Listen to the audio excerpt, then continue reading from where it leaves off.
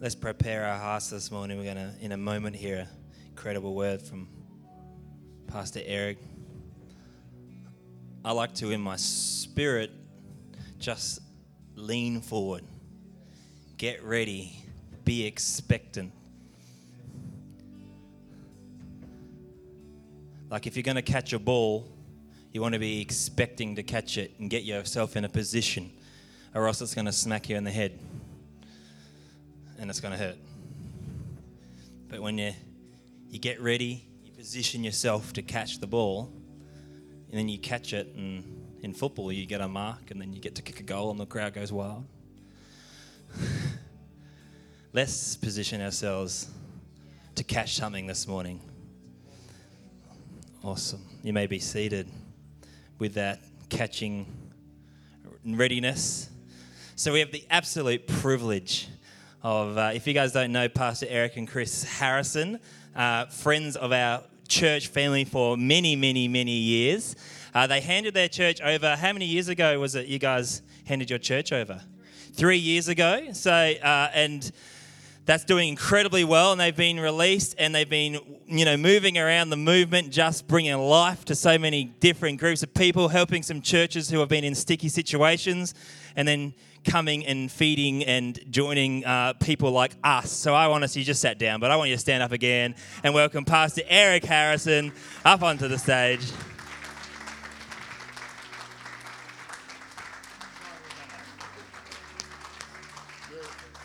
Cheers, thanks, mate. Hey, let's give the band a hand. That was absolutely brilliant. Thank you so much. Amen. God bless you guys. You can take a seat. I loved your lead playing. It's beautiful. Thank you. Now, you've got to encourage people, don't you? Absolutely. Amen.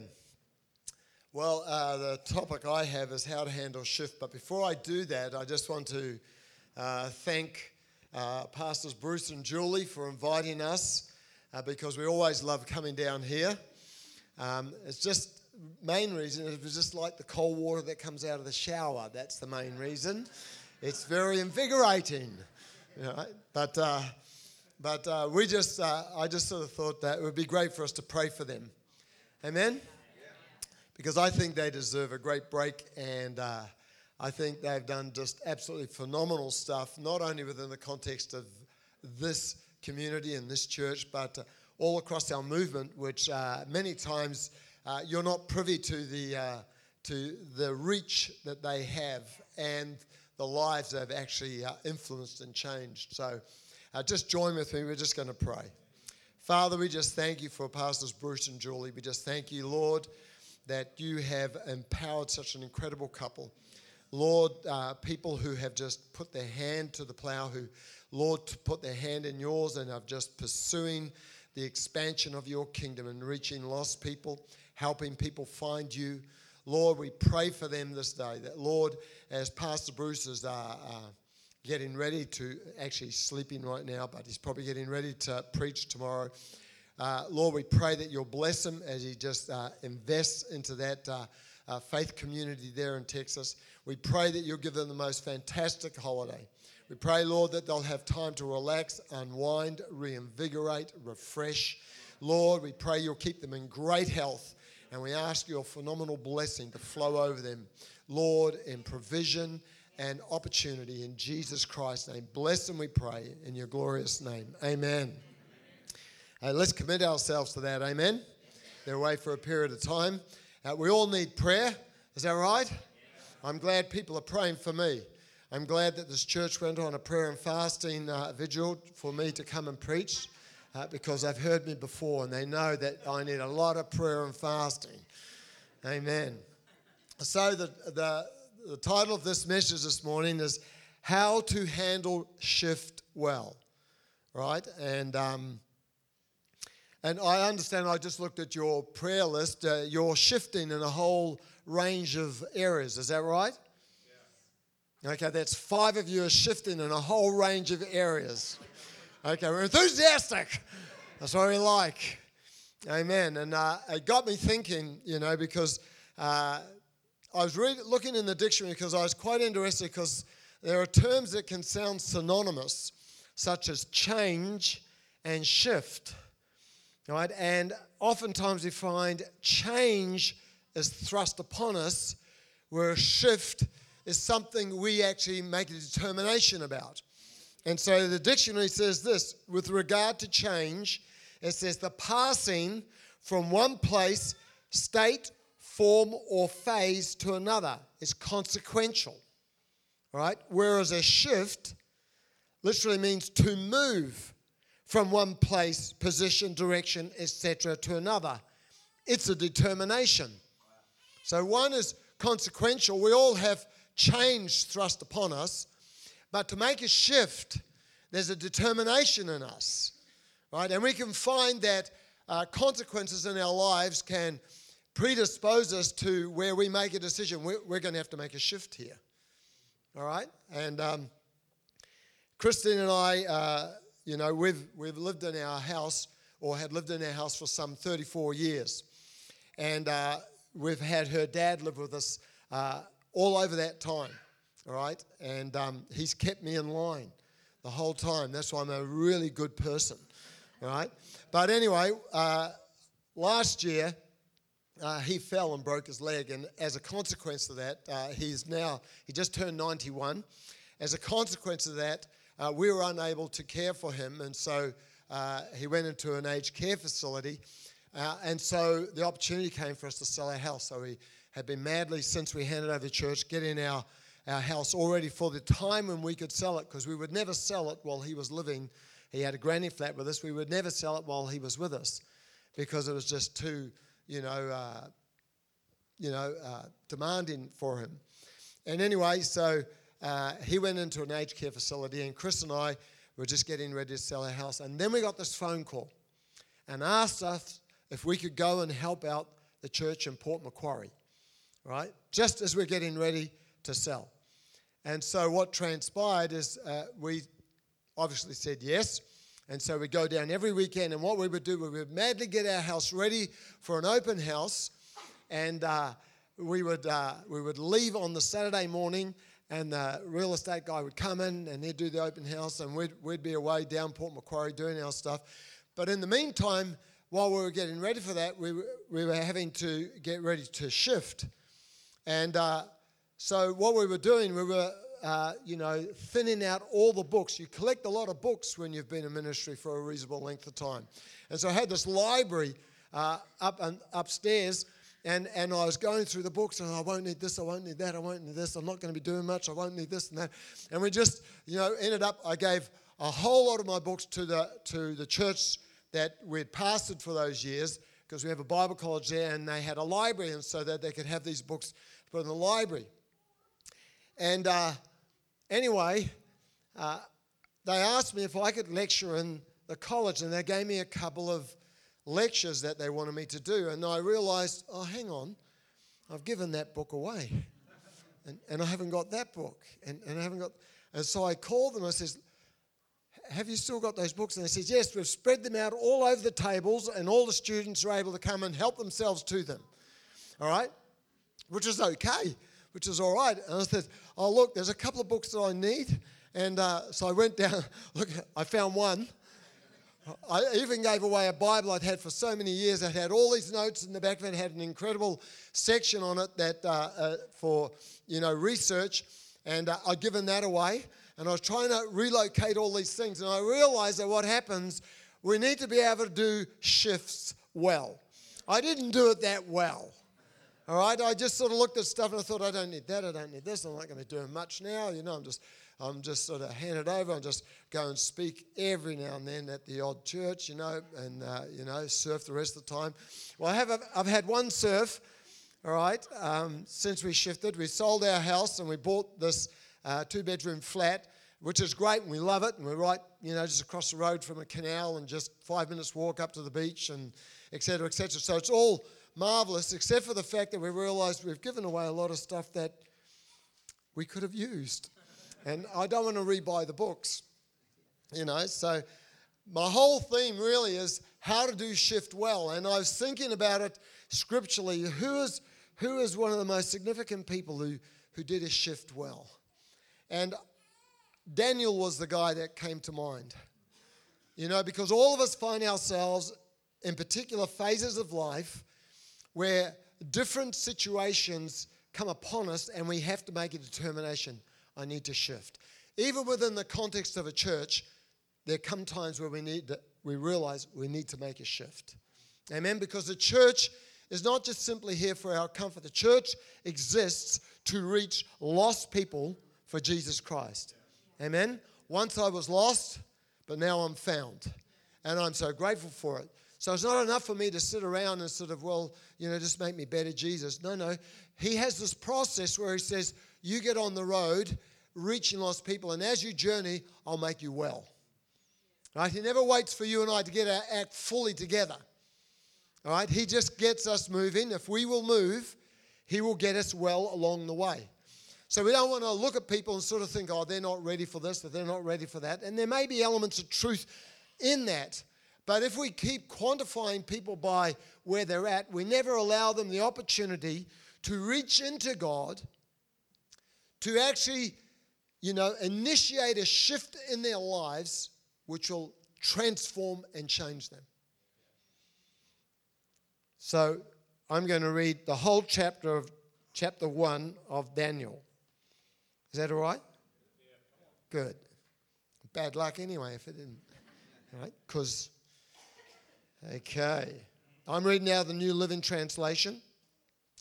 And it says this. I'll read from verse 1. It says, during the third year of the king Jehoiakim's reign in Judah, King Nebuchadnezzar of Babylon came to Jerusalem and besieged it. The Lord gave him victory over King Jehoiakim and Judah and permitted him to take some of the sacred objects from the temple of God.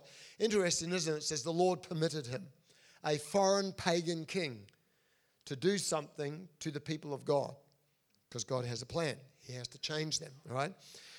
So Nebuchadnezzar took them back to the land of Babylonia and placed them in the treasure house of his God. Then the king ordered Ashpenaz, the chief of staff, to bring to the palace some of the young men of Judah's royal family and other noble families who had been brought to Babylon as captives. They had a shift forced upon them, or a change, if you will. Okay? Select only strong, healthy, and good-looking young men, he said. Make sure they are very well versed in every branch of learning, are gifted with knowledge and good judgment, and are suited to serve in the royal palace. Train these young men in the language and literature of Babylon. The king assigned them a daily ration of food and wine from his own kitchens. They were to be trained for 3 years, and then they would enter the royal service. Daniel, Hananiah, Mishael, and Azariah were 4 of the young men chosen, all from the tribe of Judah. The chief of staff renamed them with Babylonian names. Daniel was named Belshazzar, Hananiah was named Shadrach, Mishael was named Meshach, and Azariah was called Abednego, or Abednego, depending on how you want to pronounce it. Okay? But Daniel was determined not to defile himself by eating the food and wine given to them by the king. Very important verse. He asked the chief of staff for permission not to eat these unacceptable foods. Now God had given the chief of staff more both respect and affection for Daniel, but he responded, I'm afraid, my lord, the king who has ordered you to eat this food and wine, if you become pale and thin compared to the other youths your age, I'm afraid the king will have me beheaded. Daniel spoke with the attendant who had been appointed by the chief of staff to look after Daniel, Hananiah, Mishael, and Azariah.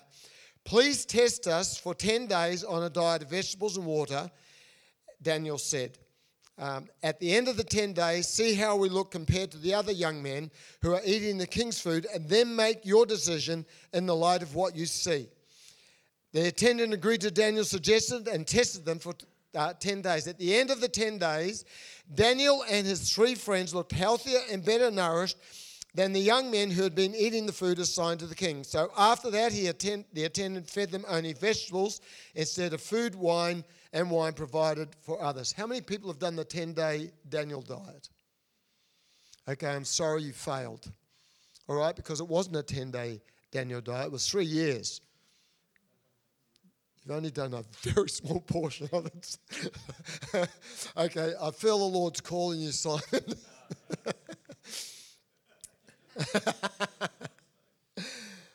God gave these 4 young men an unusual aptitude for understanding every aspect of literature and wisdom. And God gave Daniel the special ability to interpret the meaning of visions and dreams. And when the training period ordered by their king was complete, the chief of staff brought all the young men to King Nebuchadnezzar. The king talked with them, and no one impressed him as much as Daniel, Hananiah, Mishael, and Azariah. So they entered the royal service. Whenever the king consulted them with any matter requiring wisdom and balanced judgment, he found them 10 times more capable than any of the magicians and enchanters in his entire kingdom. Daniel remained in the royal service until the year of King Cyrus. Now, the whole thing is really this. Daniel has special favor from God, and so did these other young men. Right? But they put themselves in a place. They were mindful of God and aware of what was transpiring. So I'm going to give you 7 things that help you and I make a shift well. Right? These guys were carried out of Babylon, out of Judea, and taken to Babylon as prisoners. They were of the royal family, and so therefore the whole thing as far as King Nebuchadnezzar was concerned is having these guys here was really a statement of his authority and power over nations he had conquered. It wasn't just that he was looking for some really great guys. It was statements that were being made that those that he had incarcerated, he had now brought into his service, trained them in all the knowledge of Babylon, but God had a plan in it. Amen? So whenever we find ourselves in a position where a shift is being, come upon our lives, you and I need to follow a number of rules. Number 1, we need to accept this is the way it is. Amen? Acceptance is a phenomenal thing. If we cannot accept the state that we're in, the situation that we're confronted with, we will find ourselves wrestling all the time with it. We have to believe implicitly that God has a purpose and a plan in our lives. And if we find ourselves in a situation where we are needing to make a shift, we have to come to believe, God, you're in this. I don't understand it. I can't quite figure it out, but I committed my life to you, and therefore I believe implicitly that your hand is upon me, and you are working in the midst of this. And so we have to simply come to a place of acceptance. Otherwise, we find ourselves continuing to just wrestle against the whole thing, and we can miss what God is doing. You imagine Daniel being brought into that situation, and he just continues to wrestle against it. I'm not going to serve the king. He took us all prisoner. He's taken stuff out of the temple. This is an evil king. I'm not going to do anything for him. Daniel would not have lasted long. He would have been beheaded. And I think sometimes we find ourselves in situations that we can't quite figure out. But we've got to come to a place of faith. Amen? You're in this, God. I don't get it. I can't quite figure it out. I don't understand my circumstance at this point in time. I was believing for this, but here I am here. It seems contrary to everything that I was going for. But I got to accept that, God, you're in this thing. The next thing is be informed. Right? Let's get informed. Learn as much as possible about what it looks like for you. Now, I realized recently you guys have done a thing on discipleship shift with a new program that's been introduced and about running your connect groups. And one of the important things is this: we have to be informed. Amen? We can't just blindly step into it. We need to be informed. We need to find out what is this all about. And, so I decided, because I was unaware of the program that you'd done, I decided, well, I don't have time to read the book completely. So I just looked at 5 videos that Jim Putman brought up about discipleship shift. Watched them all. So now I'm informed. All right? And you're informed. But the whole thing is is for us to get informed. Daniel got informed. He made certain decisions. He wasn't going to compromise on his faith. And so he asked the chief steward, he says, can we eat this instead of that? And the guy says, well, if this happens, this happens. So Daniel had a way of doing it. And as he journeyed on, he found favor with the chief steward, who actually assisted and helped him to grow in the knowledge of this particular culture that he now found himself embedded in. And so he was able to negotiate it in a way that was productive. If you and I get informed, we find ourselves able to negotiate, the circumstance we find ourselves in, whether it's connect groups, whether it's finance, whether it's your career, whether it's relationships, whatever it is, get informed. Get informed about people. There are people in your church, there are people in your connect group. Get informed about them. Find out what's happening in their world. Because then you're able to more effectively minister to them. You're able to more effectively empathize with them. You're able to more effectively connect with them. Connect. Amazing word. Amen? That's the whole thing with a connect group. It's about connecting. It isn't just about a Bible study. It's about actually relationally connecting. It's actually finding people that you can relate to and able to journey with. Makes a massive difference. Queen Esther, in chapter 2, verse 15, when she found herself in a similar situation as Daniel, thrust into a culture that was contrary to who or what she was raised in, sought information.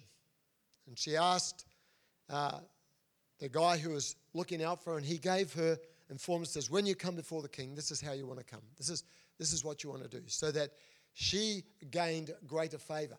God was in this. We may have trouble with our heads trying to work out, well, how does this all work together? God's in the midst of all of this stuff because he has a purpose and he has a plan to outwork.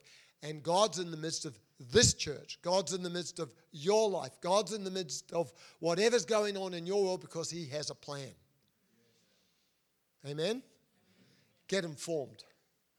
Find out what it is that you need to be doing more about so that you're able to deal with it effectively. Purpose. Everybody's looking for purpose. It's probably one of the biggest drives in humankind. They want to find a meaning for their life. Amen? You want your life to actually count. You want it to matter. So you and I, we need to look at our shift that we're making. We need to find a legitimate purpose in it. It's not just change or shift for the sake of it. There has to be purpose in it. What is the purpose in it? All right? Service, excellence, survival, whatever the case might be, what is the purpose in it? What is my purpose in it? So, for example, you've just done this shift with regard to connect groups. Your question is, what is the purpose in it? Because if you can find a purpose in it that is effectual, you will find that you will lean into it more than if you're just standing back watching it happen. Well, we've done this before. Yeah, we'll just see what happens. No, find the purpose in it. All right? Because God's whole purpose is literally the transformation of souls.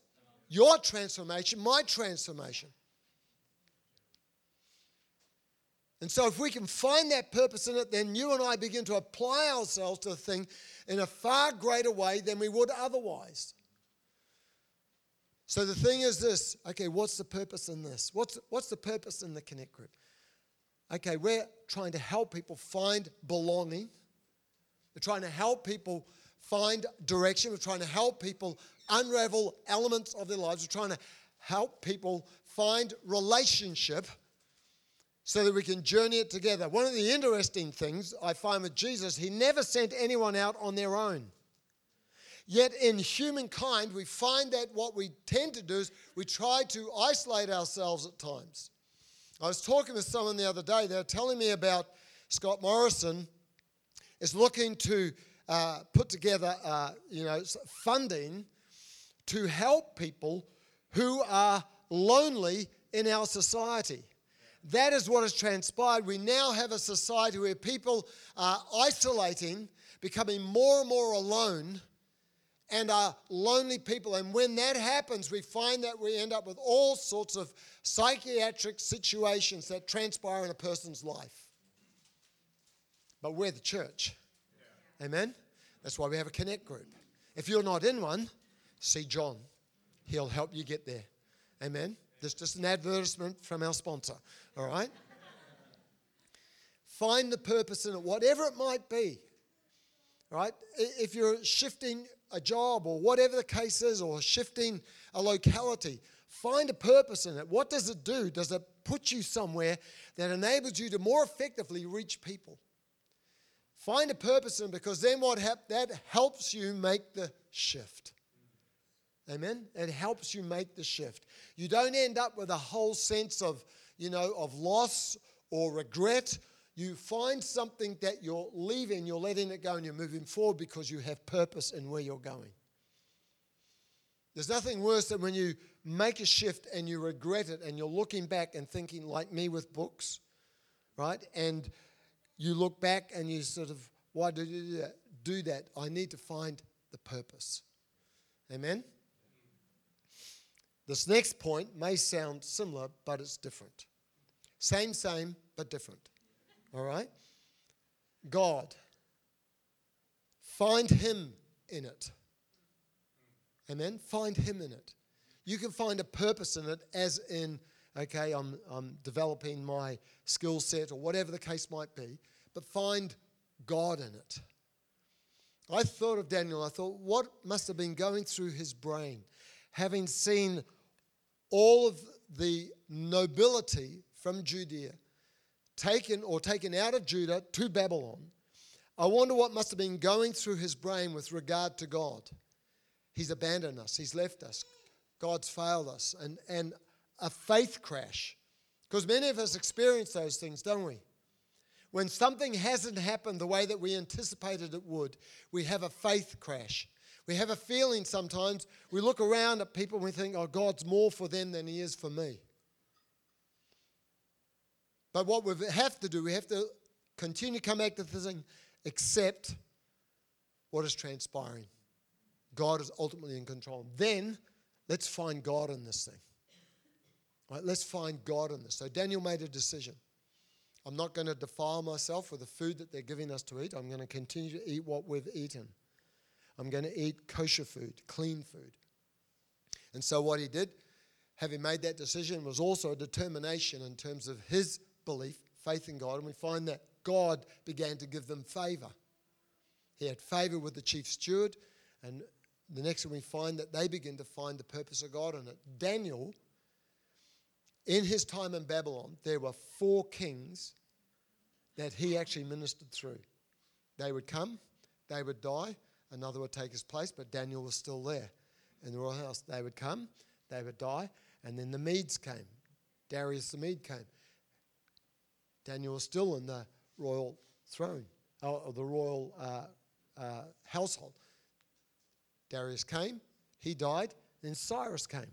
And Cyrus was the king that released the children of Israel back into Israel itself. Open the door. After 70 years of captivity, find God in it. He's there. You know, He's there. And those who search for Him will find Him. And you may sort of find, okay, we've got to find God in our connect group. We've got to find God in our music team. We've got to find God in our community. Whatever it is that you're involved, find God in it. Because you find that with Daniel, if you go through a story, it's the most phenomenal account, you find that God is always moving through him. Does he have great days? No, some days at the office were terrible. One day he was thrown into the lion's den.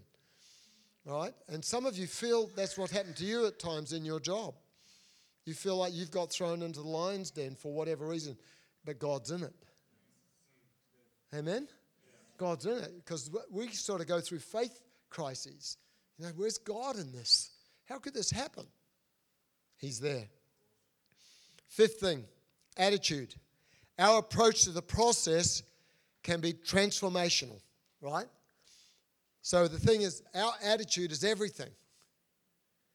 It's a phenomenal thing. We can embrace it. I like what Simon said, step into it. And on your right foot, as Pastor Phil says, be expectant, right? Because if you're expectant, God will speak to you. If you're not, it can just pass you by. It's just, when's this going to get done? Flipping heck, I want a coffee by now. It'll be all right. It'll be okay. Coffee's still on, right? But we lean into things. We have an expectation. We begin to see things. God begins to speak to us. When Jesus turned up at Nazareth, it says in Matthew 13, verse 68, thereabouts, it says that he didn't do many mighty miracles there because of their unbelief.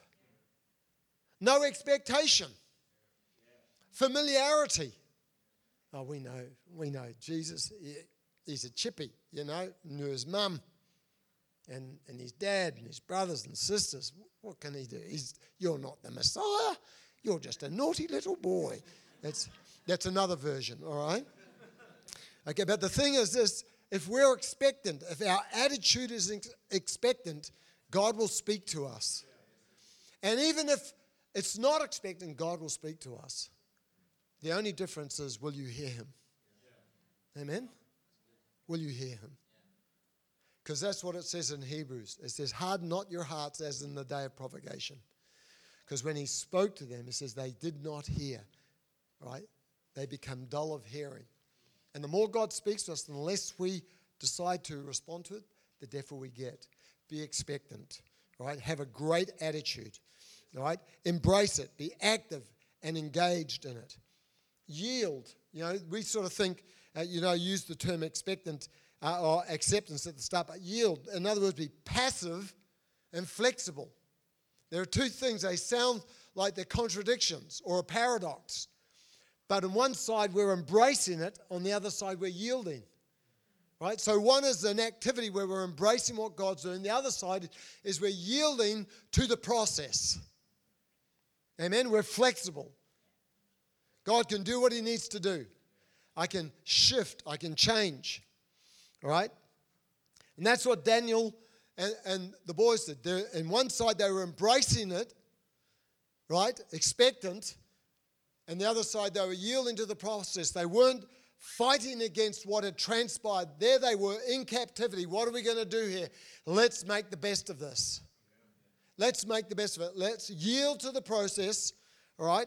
Let's be flexible up to a point. Up to a point.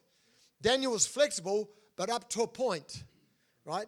And the point was simply this. He says, I'm not going to eat unclean food, all right? But I'm going to go with the process. We'll do everything else, and it just keeps turning for them. So yield. The sixth thing is surrender, all right? Surrender yourself to what God wants to do. Stop looking at what's happening with other people's lives, right? Live your life in response to Jesus.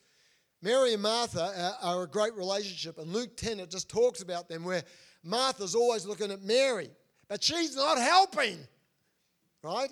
And so in the end, what we do is we actually rob ourselves because we're too busy looking at what other people are doing or what's happening in their world, and we're making the comparisons, and comparisons are destructive. Yeah.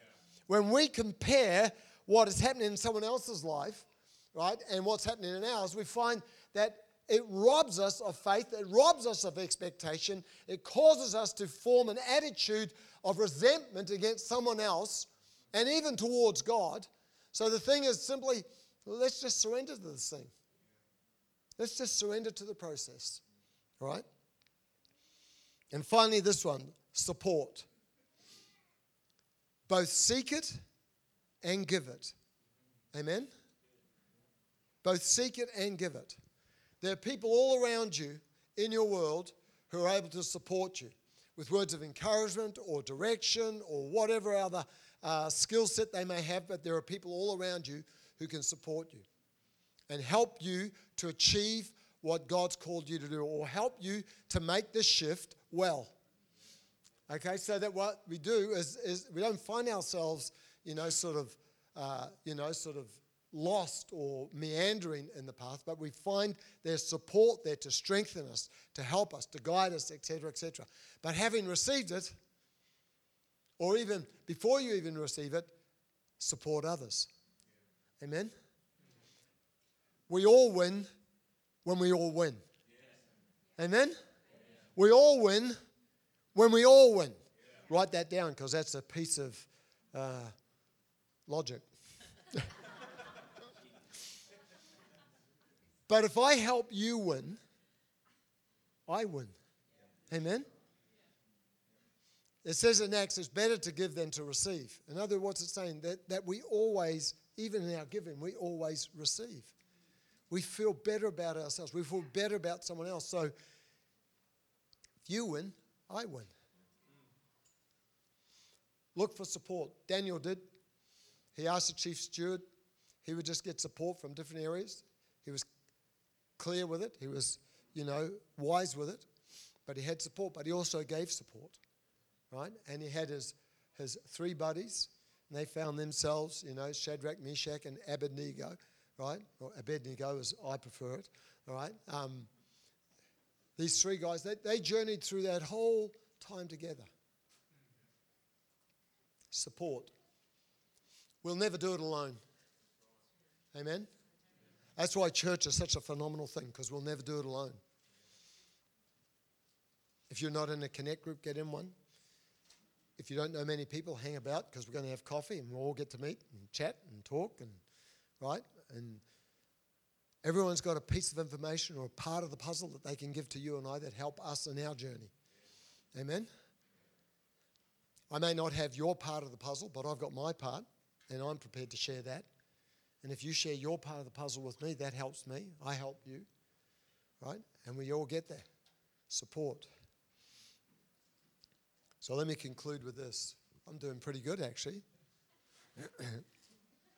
Because they warned me. It says if that little timer goes red, there's a floor that opens up here, right? Because people here, they told me people here are really quite serious about their coffee. Amen. I know, John, I know. So, in conclusion to this, in doing a shift well, let's accept what the situation is. Amen? Let's be informed. Let's find out what's happening. Let's find legitimate purpose in it. A legitimate purpose. Let's find God in it. Amen? Develop and approach it with a great attitude. Surrender yourself to the process. Get support and give support. Amen. Now, you might be here this morning and never ever received Jesus Christ as your personal Lord and Savior. But I want to say to you, if you're here, you're on the threshold of making a shift that can be just so life-changing for you. And not only for you, for others in your circle. So I want to suggest to you this morning that you yield to the process, that you lean into it, because God loves you and He wants to come into your world. You may have thought that God wants nothing to do with you because of the circumstance you found yourself in. But Daniel the prophet could have thought like that too, but he found God in the midst of it. And I want to suggest to you that right where you are, whatever your circumstances, however bad they may appear, I want to tell you that God's in the midst of this. He hasn't caused it, but He can certainly help extract you from it and transform and change your life. But you have to make a choice for Him. He won't force it upon you. It's your name He's calling this morning. It's your name that's on His lips. It's you who matter. And God is for you. He's not against you. And so could I ask to have every head bowed in prayer, every eye closed right now? If you are here this morning and that's where you are, you've never received Jesus Christ as your own personal Lord and Savior, but today as you sit in this service, you realize there's something missing in my life. I've tried to fill that void, I've tried to fill that gap with all sorts of things, but it never adequately meets the deep ache of my heart. I want to say to you this morning, the only one who can fill the deep ache of your heart is Jesus Christ. And He's knocking on the door of your heart. He wants to come into your life. He won't force Himself in.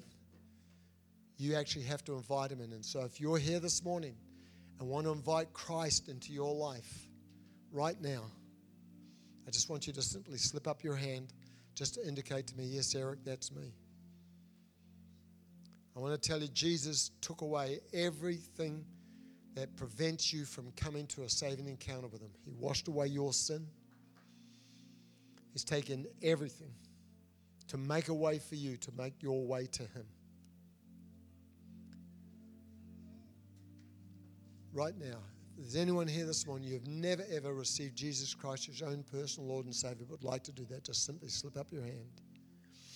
Or if you're here this morning and you once walked with God, but you've been away from Him for a while, but today you find yourself in church and you realize you need to recommit your life to Him, just simply slip up your hand. I'd love to pray with you. Holy Spirit. The other thing I'd like to do before I hand back to Simon is simply this. If you're here this morning and while I was talking, you actually find yourself in this situation where there is a shift happening in your life, and you feel that you would like prayer regarding that, after the service, I'd love to pray with you. Amen. So if there's anyone in that category this morning, just simply slip up your hand just to give me an indication. I'd love to pray with you. Yeah, God bless you. God bless you. Anyone else? Holy Ghost. Amen. Directly after the service, we'll just pray for you. Amen. God bless you, church.